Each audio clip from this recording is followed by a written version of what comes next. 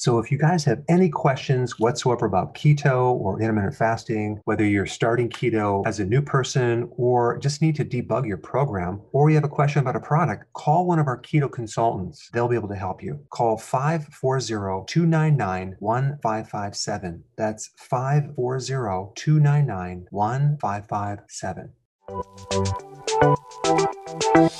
Welcome to the Dr. Berg's Healthy Keto and Intermittent Fasting Podcast, where Dr. Berg takes you on the journey for the truth about getting healthy and losing healthy weight.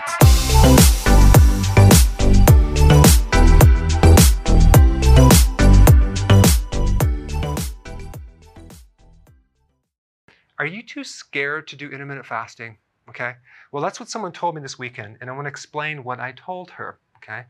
So she was trying to get on the program. She could do the ketogenic diet, but she had a problem with fasting because she was really, really nervous that it was going to be too painful.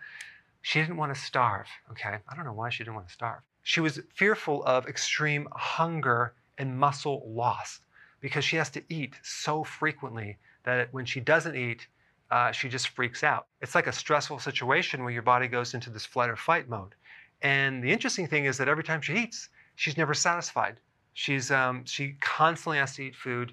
She can't lose weight, and she can't sleep as well. There is a way to do it that is not uncomfortable.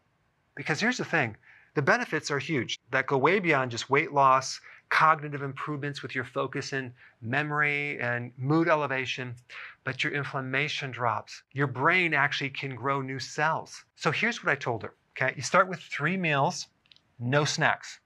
The key is adding more fat to the meal.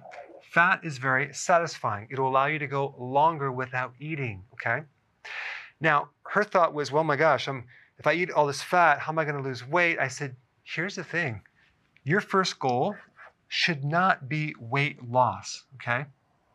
It should be hunger loss. So the first goal of intermittent fasting should be to get rid of your hunger so you actually can do intermittent fasting.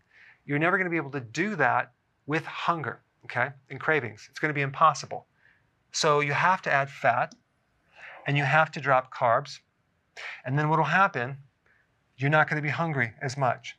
And that's going to allow you to go longer and longer to the point where you can drop out your breakfast. And now you're at 2 meals and you start pushing these together closer and closer. And as you keto adapt, if you want to cut down the fats, you can do that, but not initially. So the fat really is the key to allow intermittent fasting to actually work and get your body into ketosis so you're not running on glucose anymore, because that's all about craving and being hungry.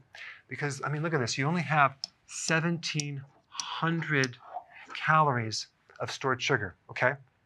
That's like maybe 6 to 8 hours.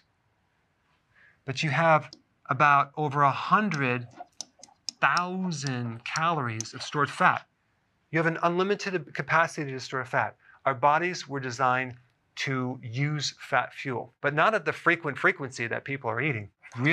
Hey guys, I just want to let you know I have my new keto course just came out. It's a mini course. It covers all the basics and how to do it correctly. You can get through this in probably 20 minutes at the very most. So if you're interested, click the link below and get signed up now.